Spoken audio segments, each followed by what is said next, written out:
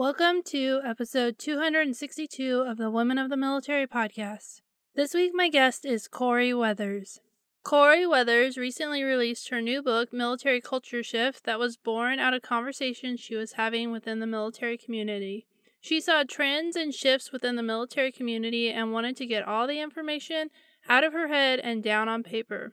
She did a remarkable job with her book, Military Culture Shift, in covering not only the history of military culture, but how each generation views different issues and how culture is shifting not only in the world, but in the military too. I have been following Corie for years, and I'm really excited to have her as a guest on the podcast. She is a leader in the military space.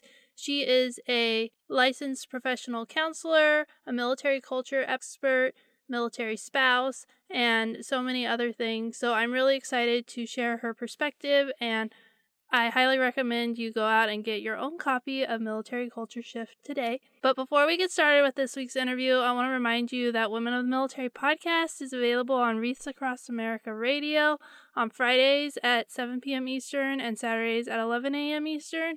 And you can listen on iHeartRadio, the TuneIn app, or Odyssey. Now with that out of the way, let's get started with this week's interview. Welcome, everyone, to Women of the Military podcast. I'm so excited to have Corie Weathers here. I've been following her forever.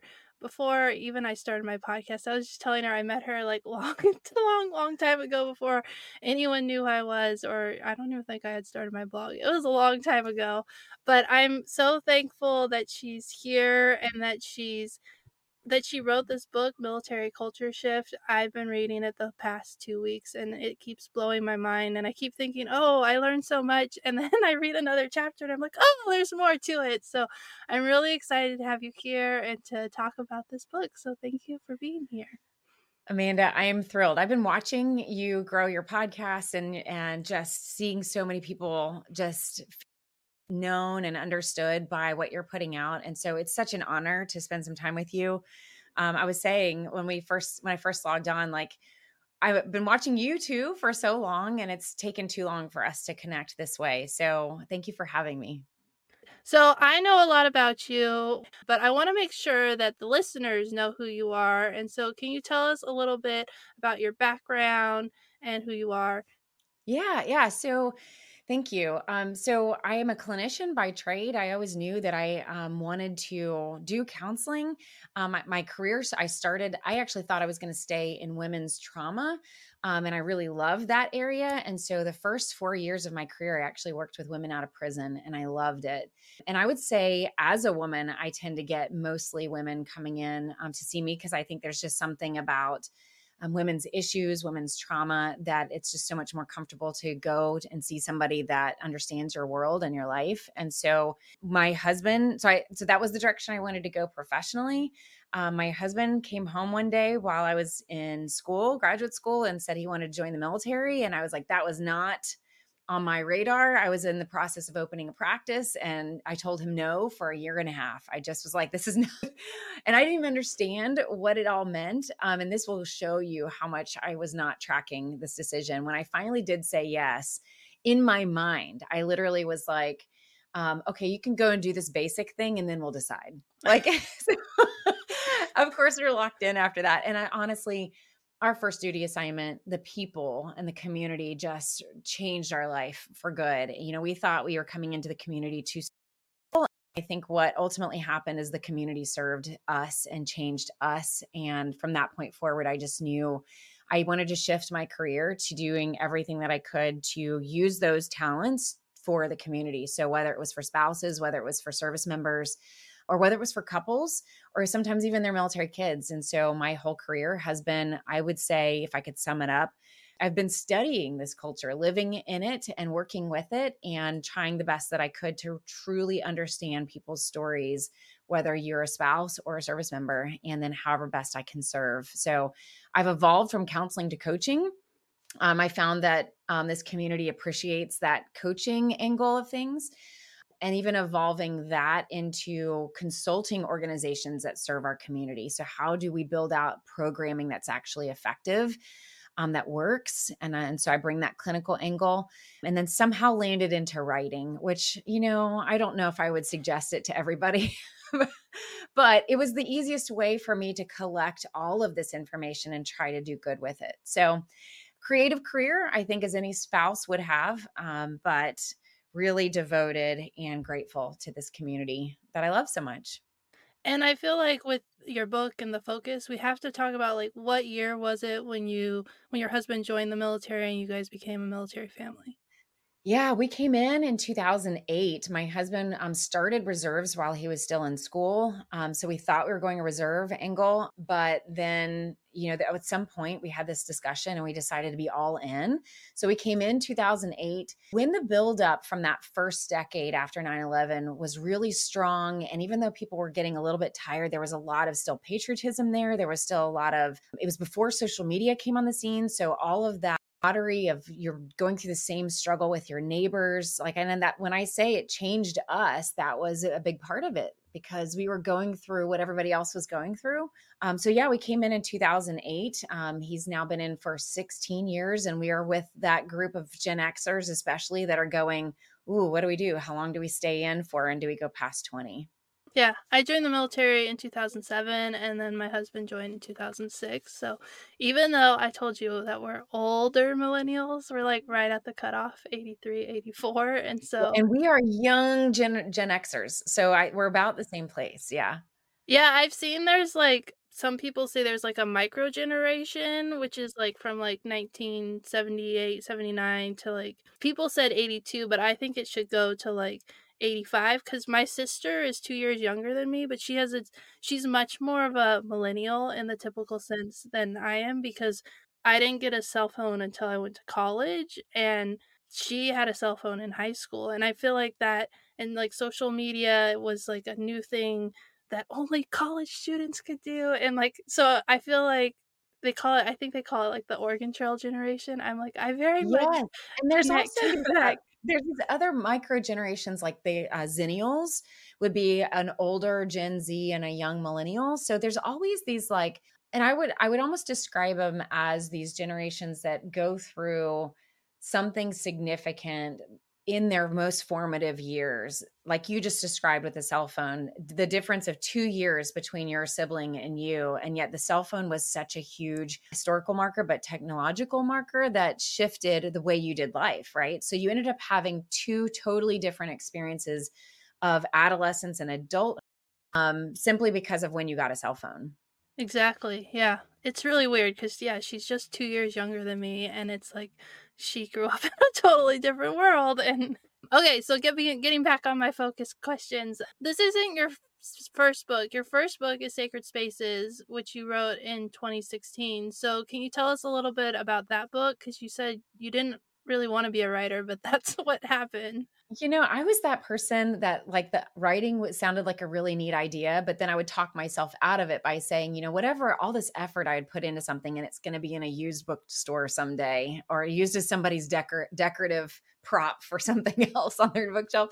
But, I think both books I felt compelling. And if I didn't write it, then I didn't know what to do with all this energy of all the things to say. And so Sacred Spaces came out in 2016 when I was given an opportunity to travel overseas and see deployment conditions for all branches, which was a crazy experience. They had never taken a spouse overseas before who wasn't already like on staff with the Department of Defense or who wasn't like a dual service spouse, right? So this was just, little me, I'm a military spouse, and yet I'm getting on a plane with the Secretary of Defense. And I mean like the plane, the E4B that has like United States of America VIP plane. And that was just so crazy of an experience that if I could ever share that, I would love to do a podcast sometime where I share the inside, what that was actually like, because it was just a crazy experience of being in a different world, that very few people have experienced and lots of anxiety. But it was the holiday tour for the for the Secretary of Defense. And basically, we went to Turkey, 2 places in Iraq, Afghanistan, which ironically, we went to where my husband had been stationed during his deployment, which was purely by coincidence. And then I was able to go on 2 aircraft carriers in the Persian Gulf. So I really got to see Marines and Navy, Air Force. I got to sit in the cockpit and watch an in-air fuel refueling, which was amazing and terrifying all at the same time. And it just changed, and that was the point of taking me, was to change perspective. And how do I write about that, especially for family members back home, in a way that maybe was different than service members share? Of course, what am I going to say that service members don't say all the time? Like, we have so many service members that come home and try to describe what they just went through or what they saw, or what walking on endless amounts of gravel feels like going to and from the bathroom, right? Or having to kit up completely to go to the bathroom. And of course, we try to come home and share that. And as spouses and as family members, we kind of zone out because we weren't there. Like, and does that even really matter? Like, do I need to store that in my head? And so how was I going to tell the story differently than what so many other service members and my husband had tried to do? So what I decided to do was, during that trip, I decided to immerse myself in all the multisensory experiences I could have, like really allowing myself to feel that gravel and what that was like, and what was the smells like, and what really changed my life, what changed my marriage was, I got to really step into his shoes a little bit and experience, just for a moment, what he might have been feeling and what he might have been going through. But even to the point of, when I'm in Afghanistan, calling home to him, and I was so excited to be where he had been and see the things that he had seen and see the mountains that he had seen. And I'm calling him, and he's picking up the phone, not knowing who it is that's calling, which is exactly a role reversal, right? And he is half asleep, and I'm in utter excitement, which is such a role reversal. And I'm like, "You're not going to believe this. Can you hear the helicopters? Like, you love helicopters, and I'm right where you are." And I was just so excited. And he literally was like, "Okay." Like, he was so not excited about it. And I had this moment that clicked for me, that really what our marriages needed the most is the ability to hold these very sacred experiences that we're both having on both sides, to number one, hold them sacred. And I don't mean like a spiritual way, but just that these are very important experiences that we each go through, that change our lives. Whether you're at home doing the best that you can to survive maybe single parenting, or whether you're on a deployment or a TDY, or getting to do something you've been dreaming of doing forever. And how do we communicate that way, in a way that we can respect and understand, that we don't have to understand it all exactly, but we can still respect it and hear it and see it as worthy of listening to those stories. So that was a long way of saying that first book was really about, this was my experience in sharing our marriage, and sharing the ups and downs of our marriage, the difficult conversations that we had had, and really changing my heart, letting go of some of my resentment of the things that I felt was pulling us apart. How could new conversations bring us back together? I was in a writing group with mainly military spouses, and I was writing about my deployment. And one of the comments that really surprised me was, "I've never talked to my husband about what it was like, and reading your words helps me understand what he was going through." And I was like, I haven't ever talked to my husband, like, in the deep, intimate way of which I was writing about what I had experienced. I had only, like, talked on surface level. And so I thought it was interesting that that's a conversation that probably needs to take place. And but it's kind of, like, hard and awkward, like, how do you bring it up? So I guess I need to read that book too, so I can open that door to that conversation as well. Well, and it was really, my husband was the first one to use the word or the phrase sacred space. And it was when he was really sharing with me something very difficult that he had experienced during a deployment. He was trying to tell me about it at home, and I was listening, but I was asking him a lot of questions because I was trying to show him that I understood, or that I was trying to respect the story that he was telling me.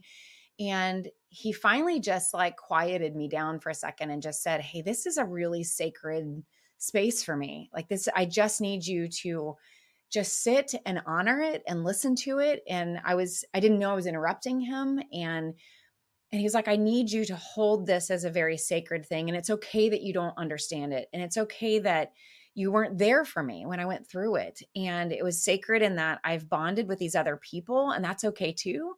And it turned into a very powerful conversation where, after I listened to him, he actually listened to me as I shared my sacred space moments.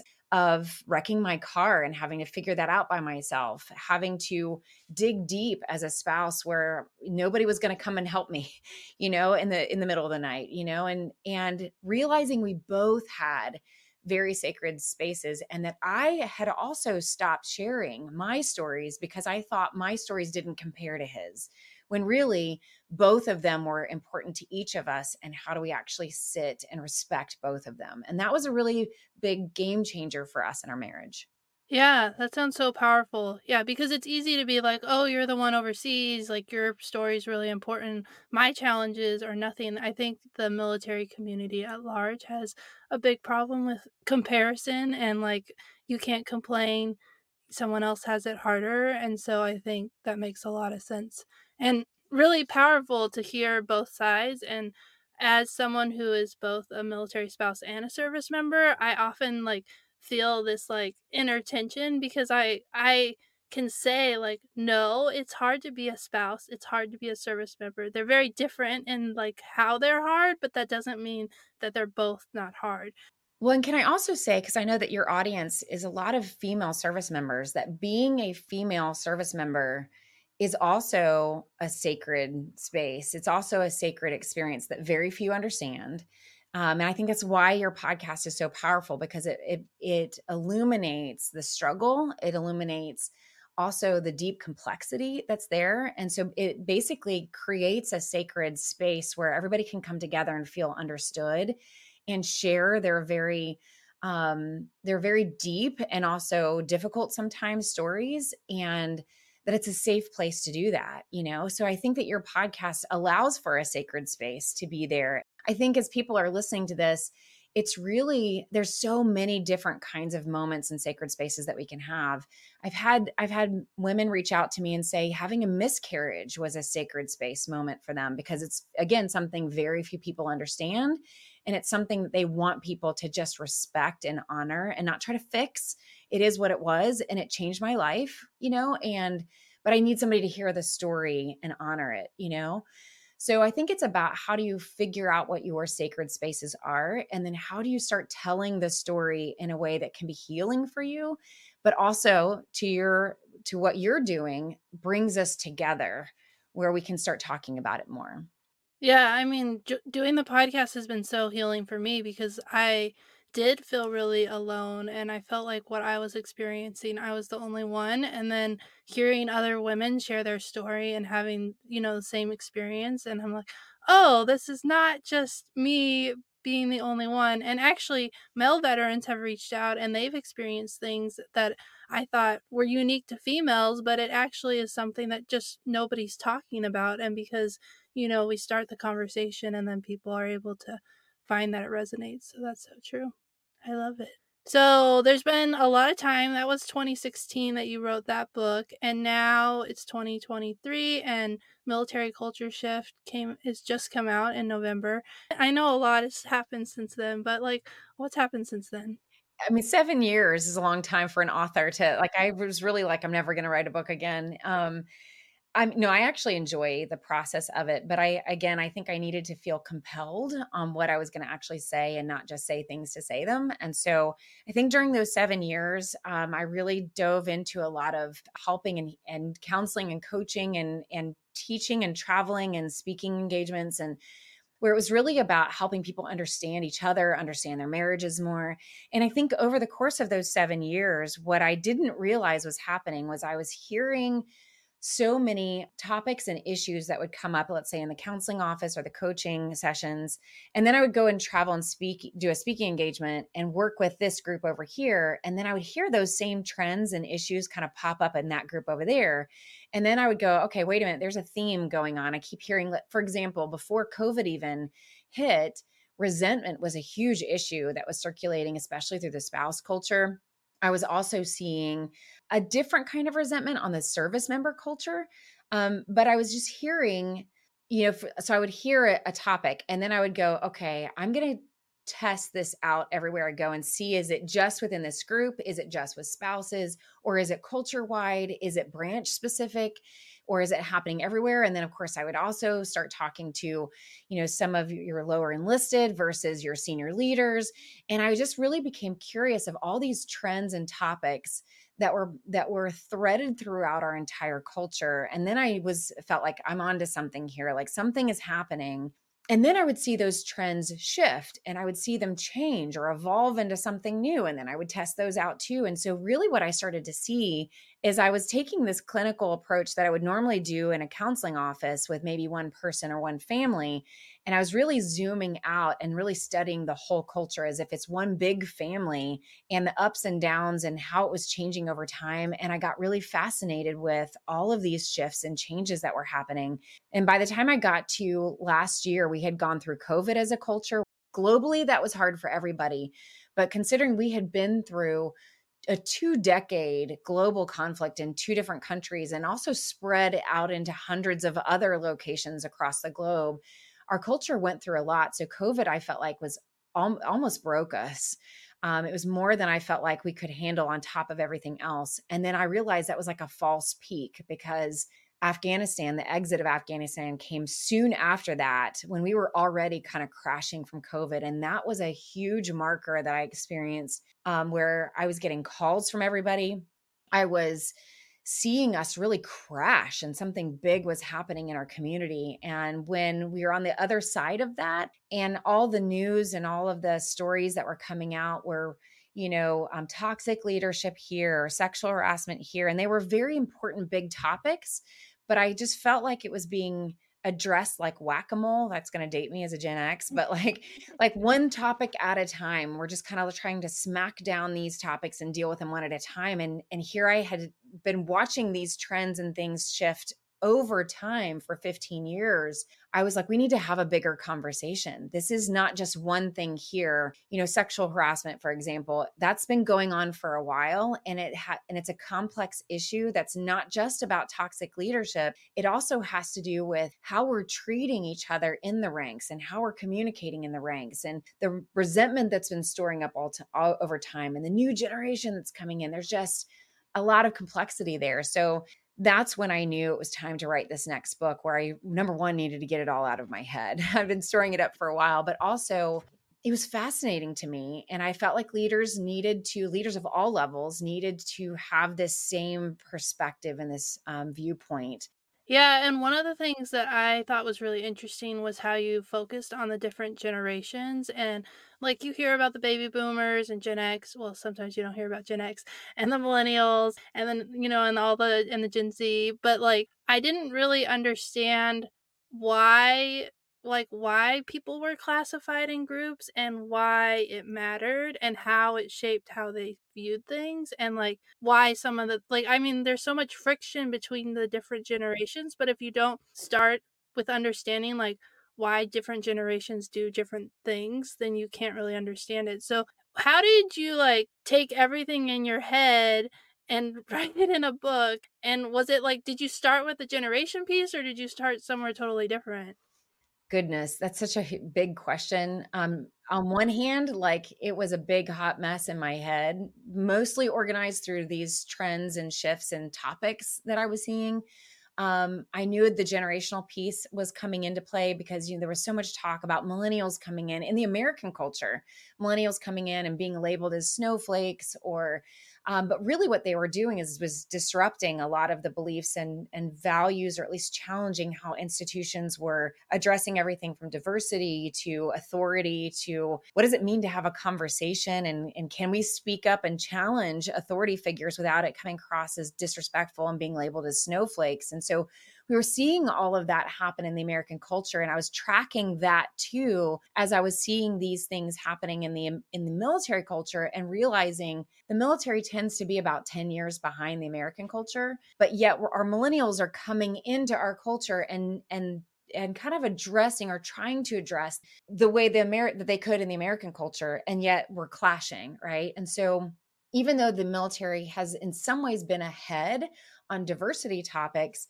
when you have a millennial, let's say, that's coming in and challenging authority, or let's just take, you have so many women listening, just challenging, can we wear ponytails? Like that one topic, right? Like, can we just not, like, can we just wear ponytails and at least while we're stateside? That one question that seems like such an easy thing to ask, like, why can't we advocate for that? And then you've got older generations who were brought up in a military culture where you don't change things and you don't question authority. And these regulations have been around forever and there's good reason for them. It was so important that we have this conversation about we can't, no institution is going to survive if it's never willing to evolve.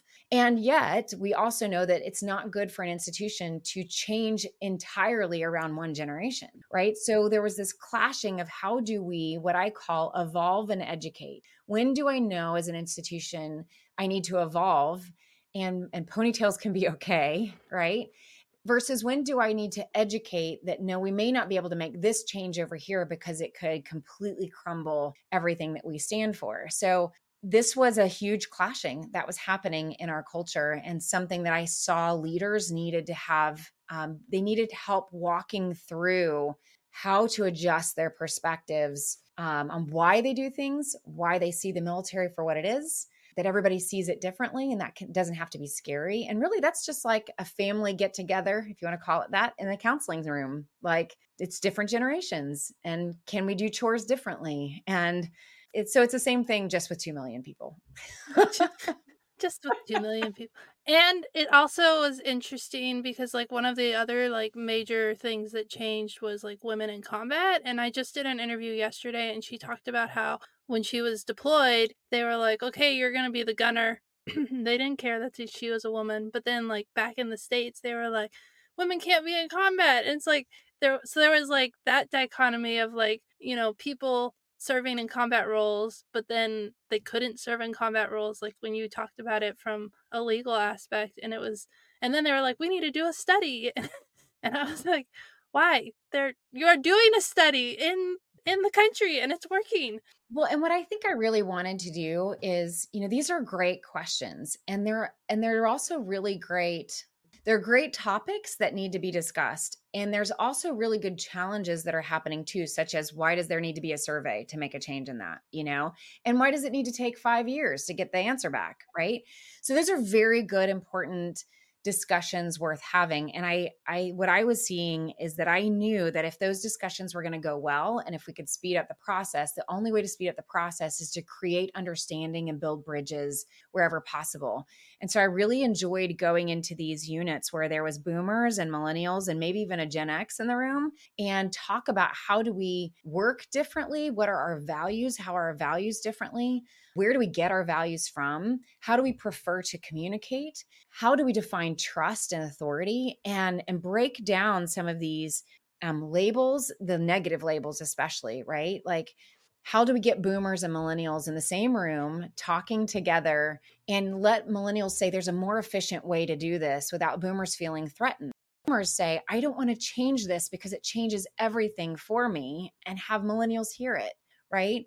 That's what I felt was the birthplace of how do we evolve our culture in a healthy way without fighting and hurting ourselves through it. It was funny in the interview yesterday, she was an older Gen X, and she's like, "When the war kicked off, the first thing I did was went and talked to the people who had done it before, and because I had so much respect." And I was like, "I'm a millennial. I did not do that at all."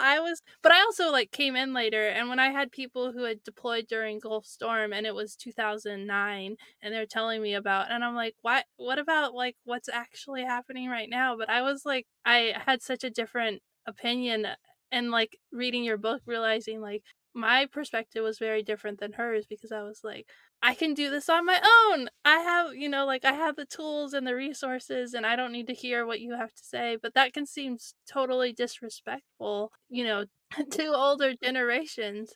And I don't think that I don't think that people mean to come across disrespectful. Again, it comes back to those values, right? So whereas my generation, Generation X, even though I'm a young, yeah, I'm a young Gen X. I'm an old millennial, you're a young Gen X. There you go. Even though those generations really value authority and respect surely based off of your time in and your experience and your rank or your status. Millennials and especially Gen Z have kind of flipped that upside down because information can be gotten anywhere. We can Google information. So he who holds the most information is not the one with the most authority.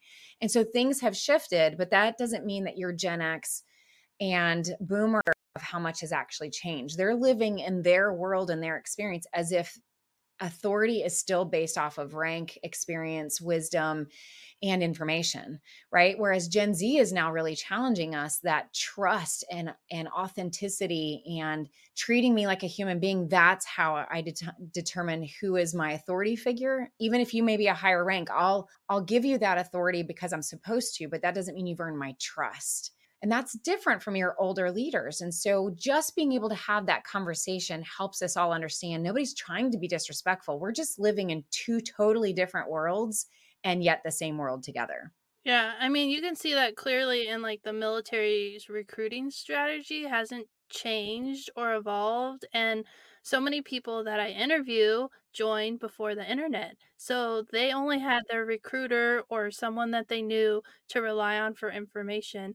Now you have YouTube and, the internet, Google, and all these resources to find out what it's like to be in the military. And we could go into like, some of the you talk a lot about the book and how people feel like hurt and so they're sharing that perspective out there and the military still is kind of relying on this like bait and switch type of thing where they're not being totally honest and thinking that you can't get the information because you don't know. And so I think that's what I've seen as a real challenge for recruiting. Yes. And I mean, you bring up a really interesting point because the book even walks through, like, if we're going to talk through recruitment and the recruitment crisis, it's really helpful to understand why did we start recruiting in the first place and what's been the history of how the DoD has recruited successfully or not over the years. And that helps you understand why they're doing what they're doing now. Right now, for example, the Army is using Be All You Can Be and using the theme song still. And of course, when it first came out, all of us Gen X were like, yeah, like nostalgia and everything's, going back to the 80s. And we love that until you realize that all of Gen X, when they think about when they were kids, playing Army in the backyard and those slogans of Be All You Can Be and that wonderful jingle that goes through your mind, the first thing that does for a Gen X is reminds you of who you wanted to be and being a part of this amazing thing. And what they're really doing is marketing to the parents of Gen Z, right? If the parents are excited about the military and that nostalgia comes up, then we'll encourage our Gen Z to come in. But the problem is 82% of new recruits are Gen Z military kids. This is a family business. And so when Gen X hears that jingle, we think back of what we wanted the military to be. And then we compare that to how we feel now, what we've gone through for 2 decades and going through the Afghanistan exit. And a lot of Gen X is feeling exhausted, burned out, betrayed in a lot of ways. And so that jingle is really this dissonance and this reminder that it's not what I thought it was going to be. And I don't want my kid to join because it's not what I expected. And I actually feel morally wounded from it all. And so you can see how even just that recruitment strategy is backfiring. And so it's important for all of us to understand not only how each generation is motivated, but how do you heal each generation? And what kind of healing are they looking for? That's such a good example because it's so true because there is a lot of hurt and resentment and I think part of my theory is part of the problem is that the leaders who stayed and didn't leave the military and they made general or full bird colonel, they're having all these like high level discussions and they're not remembering that like I think they should talk to people who left and find out why they left. Or my husband was heard a conversation where they're like, "Why are all the captains getting out?" And they're like, "I think it's this." And my husband's like, "Well, I talked to the captains and this is what they said." And they're like, "I don't think that's it." And it's like, I talked to them. Like I know what's going on, but they couldn't even like open their mind because that wasn't even something they considered because they stayed. And so I think that's part of the like when they hear that jingle, that probably, like, gets them fired up and gets them because it's the military they want because they stayed in the military and they're leading the military. and have been successful in the military. And I think you have a really good theory there that I think is true. And I would just add to that theory that in the past, perhaps somebody, senior leaders could look at those that are leaving and say, well, that's the minority. They just weren't loyal or committed or whatever. And so we don't need to worry about those few that have left because look at the majority that has stayed. And now we're in a place where there's a big chunk leaving that could be the majority that's leaving, that we actually do need to listen to what people are saying as their why. And what I hear from a lot of people as they're leaving is, and this goes back to your values, right? Millennials, I'll say Gen X especially, really wanted a better work life balance when we came in, but we didn't have the courage, or we weren't raised in a society where we could challenge authority and ask for it. So when millennials came on the scene, valuing work family balance even more than us, they weren't afraid to say it, right? And now Gen Z is coming in just expecting work life balance. You can see how it's evolved over time. And so a big reason why a lot of millennials, especially on that captain level, if we want to talk Army, is leaving is because they want, their spouses want careers. They want to be home with their kids. They want to do something purposeful, but they don't want it to be something that takes over their entire life, and they lose their identity because of it, especially when they've heard from so many veterans struggling, transitioning into civilian society. So now you have a whole bunch of people that are leaving because of their values, not because they're a minority group that just like they didn't like the military anymore. This is a whole generation that says, I not only want something differently, but I want to stand for something different. And so we're going to have to start listening. So true. That makes a lot of sense. And that makes so much sense when you think about like, well, it's just the minority. We don't really have to worry about them. But now it's shifting. And even seen it in like some of the things like my husband, he wants to be at home as much as possible, but sometimes it's not possible because it's the military, but he really strives to be at home. And sometimes he'll just be like, no, like I'm not doing that because my family is more important. And I think sometimes that ruffles feathers, but that's what's important to him because he wants to be there for, the kids and to support me. And one of the things that was good about COVID, we moved from a place that couldn't do remote work because of the mission, and then we moved here. And when we first got here, he only had to go to work 1 day a week, and the rest of the time he could do telework, and nothing has changed work related, but now they're starting to bring them back into the office more. And when we first moved here, it was so nice because he could take the kids to school and I could do my work stuff. And now I'm starting to hit friction points because they're requiring him to be at the office more, and so it's making it so that work life balance that we were really happy with, because he was not we're living in LA, so he has a commute and there's traffic, and so it's like now I'm starting to see them like come back off of that, even though they were able to do the mission and people were able to work from home. And it's like now you're kind of like backtracking and being like, we need people in person, and I'm like, but it was so nice and I felt so supported, and now you're like taking it away, which is even worse than like not having it to begin with. Yes, and it's a good example of like COVID too. Was kind of almost a global, but also in the military, all of us experienced that on some level, unless you're going through a deployment, and that was a whole other experience of COVID, right? But I think it did impact the culture in that everybody had the experience of going, things could be different. And if they were different, here's what it would feel like. And when families even though we all kind of went through our own reintegration there for a minute of like, I don't know if we can all be together in the same house for this long. Everybody has to transition through that. But I think it showed our community what's possible. And then I think it goes back to questioning, right? Like we were talking about earlier, like, well, why do we need to do things this way? And can we evaluate that? And that's where we have to enter into those conversations of, is this something that we can evolve? And can we be in some ways more productive by doing remote work? And now that gets even more complex, because now Gen Z is saying they went through their most formative years online during COVID, where school and their whole life was online. They're switching to flip phones and they want to come into the office, right? So you can see all this complexity of everybody valuing something different. And we've got to be able to like conversate somehow through it.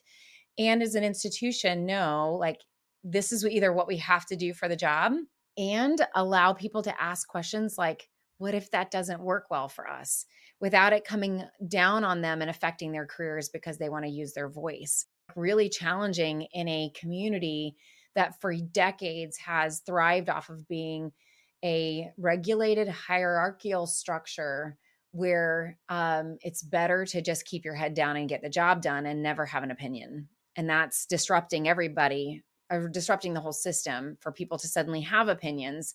And if we can't say it to our boss, we're saying it online. And what do you do with that? Oh, yeah. Yeah, I mean, that's because people were like, "Well, how did you serve in the military?" I was like, "Well, I just ignored people who said, sexual comments." And, like, the younger millennials and the next generation, they don't stand for it. I had another podcast guest who talked about how she reported something someone said because she didn't like that they were saying it, and she was like, "I went through the chain of command like I was supposed to," and then they told her, "Well, that's just the way he is," and they didn't do anything, and she was like, "I'm out." Because she felt betrayed and, like, nothing was done. Whereas I would have just been like, "That guy's an idiot, I'm just not gonna say," like, I never would have reported that up the chain of command, which I was really proud because that is the right thing to do, but I would have just been like, "It's easier to ignore it, and I know nothing's gonna get done." But she believed that if she reported it, that the military would do something, and then they didn't, and that betrayed her trust. Such a good example of topics that do need to be challenged and do need to evolve, and how proud I am of these younger generations that are doing just that, that are learning how to be assertive and confident. And I mean, in the last couple of years, I started going around training both service members and spouses on how to be assertive in their communication. And you would think that well, a lot of people weren't tracking how passive spouses have become over time. But when I went to teach the service members how to be assertive, you would have thought that like I was introducing something that was going to blow up the entire military, because they realize that they tend to be passive going up the ranks, right? When they're talking up, and then they turn aggressive going down, because none of us were taught how to be assertive. And me telling a group of service members, you can, like your example just now, you can say, this is not okay.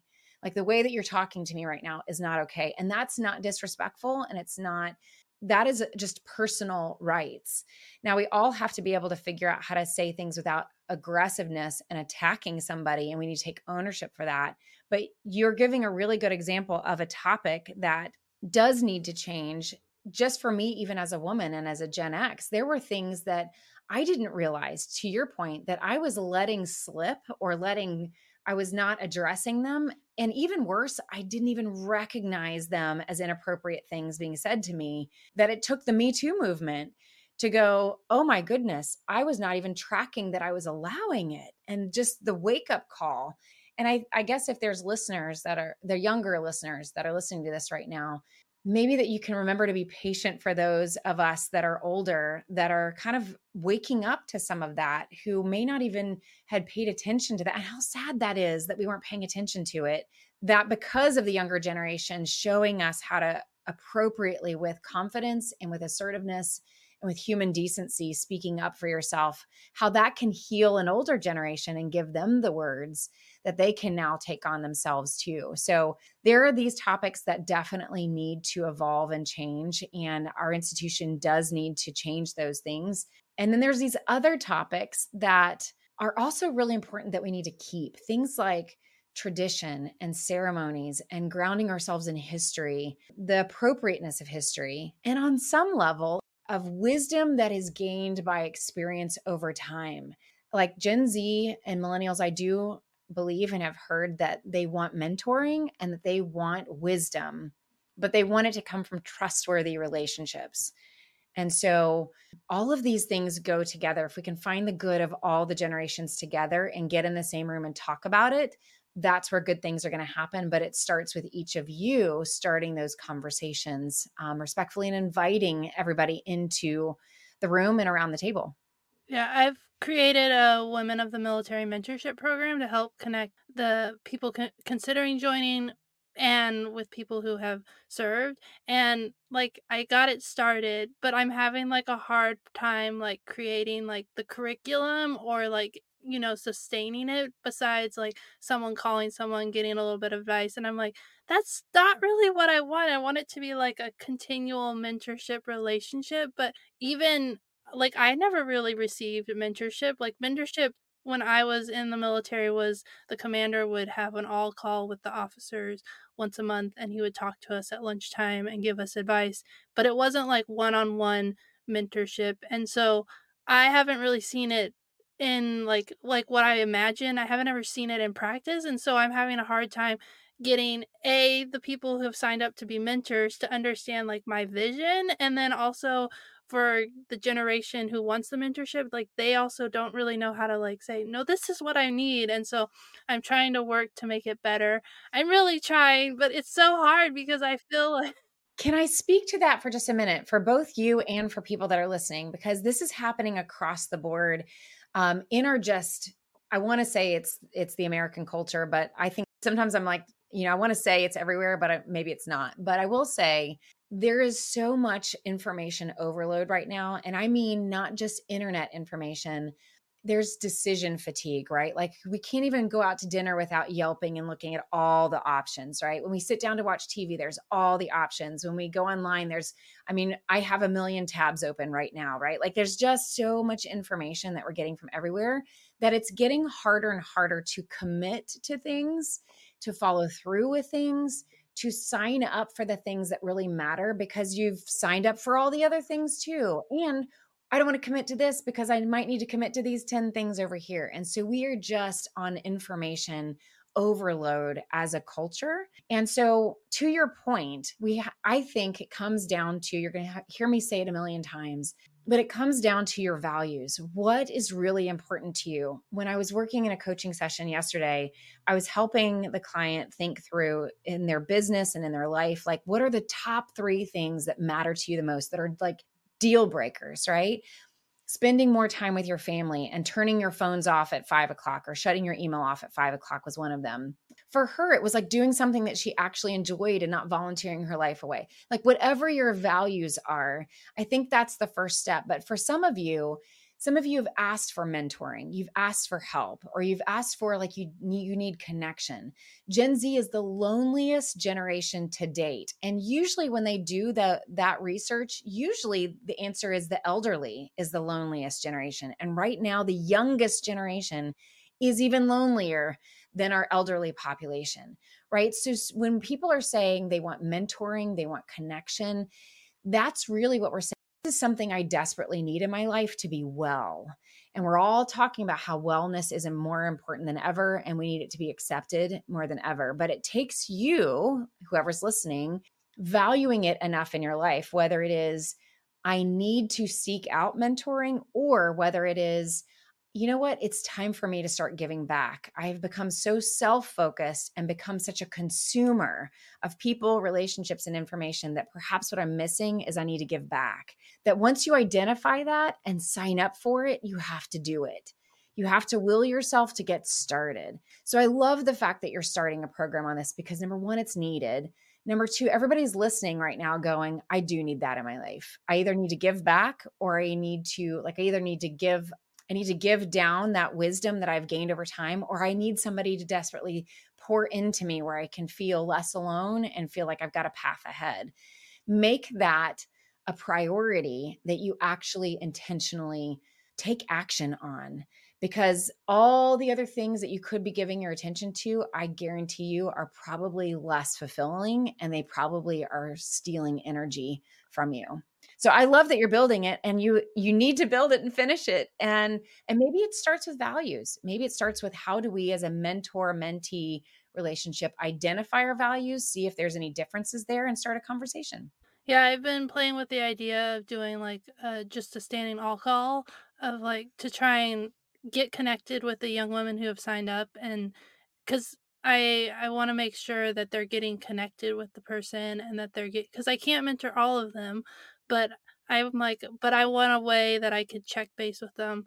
I know that when I first one time when I got an email, I responded and they were like, "You're actually responding?" And I was like, "Well, who else would respond?" But I think people have grown so accustomed of, like, computers responding or, like, VAs responding that she was just shocked that I was taking the time to respond to her, so I hope I'm gonna try and start that next year and help and see what happens and not worry that if no one shows up, that's okay too.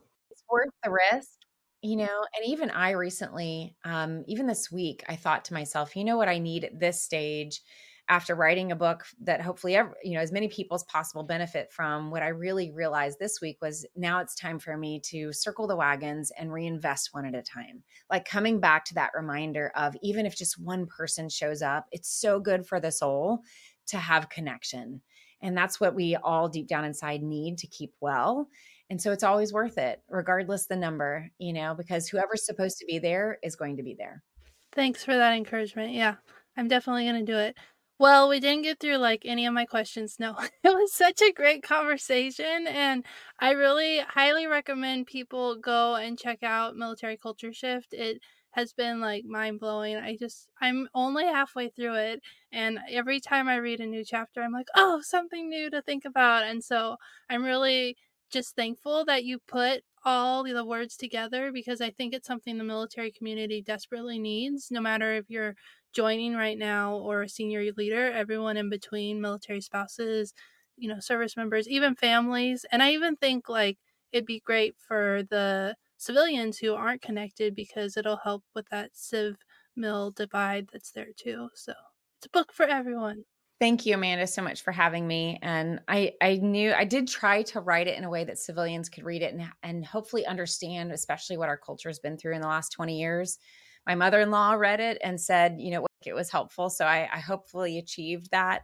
Thank you for what you're doing. For those of you that are listening, thank you for serving. Thank you for telling your stories. Thank you for connecting with each other. So much has changed because of you, and those were necessary changes. And I'm so proud that we have incredible women, especially like you, that are serving and are showing our strength and our confidence and our capabilities, and that people should not maybe put their ceilings or their assumptions on what we're capable of doing. That they shouldn't put those on us because I don't know about you guys, but my personality is like, if you're going to give me a ceiling, then just watch me. Like, challenge accepted, right? For sure. That is so true. If people want to connect you with you, where would be the best place for them to go? Yeah, thank you. So my website is corieweathers.com. My name Corie, Corie, weathers like the weather outside with an S. My social media is all at Corie LPC, which stands for a licensed professional counselor.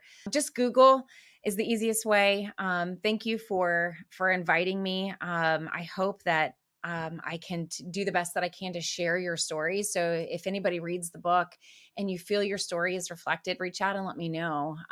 Hopefully I succeeded at that. So thank you so much, Amanda, for having me and giving me the chance to hopefully encourage somebody today. Yeah, thank you so much. And I'll have the link to your website and your social media in the show notes so people can find it easily. And just thank you for everything you're doing for the military community. You too. Thanks, Amanda.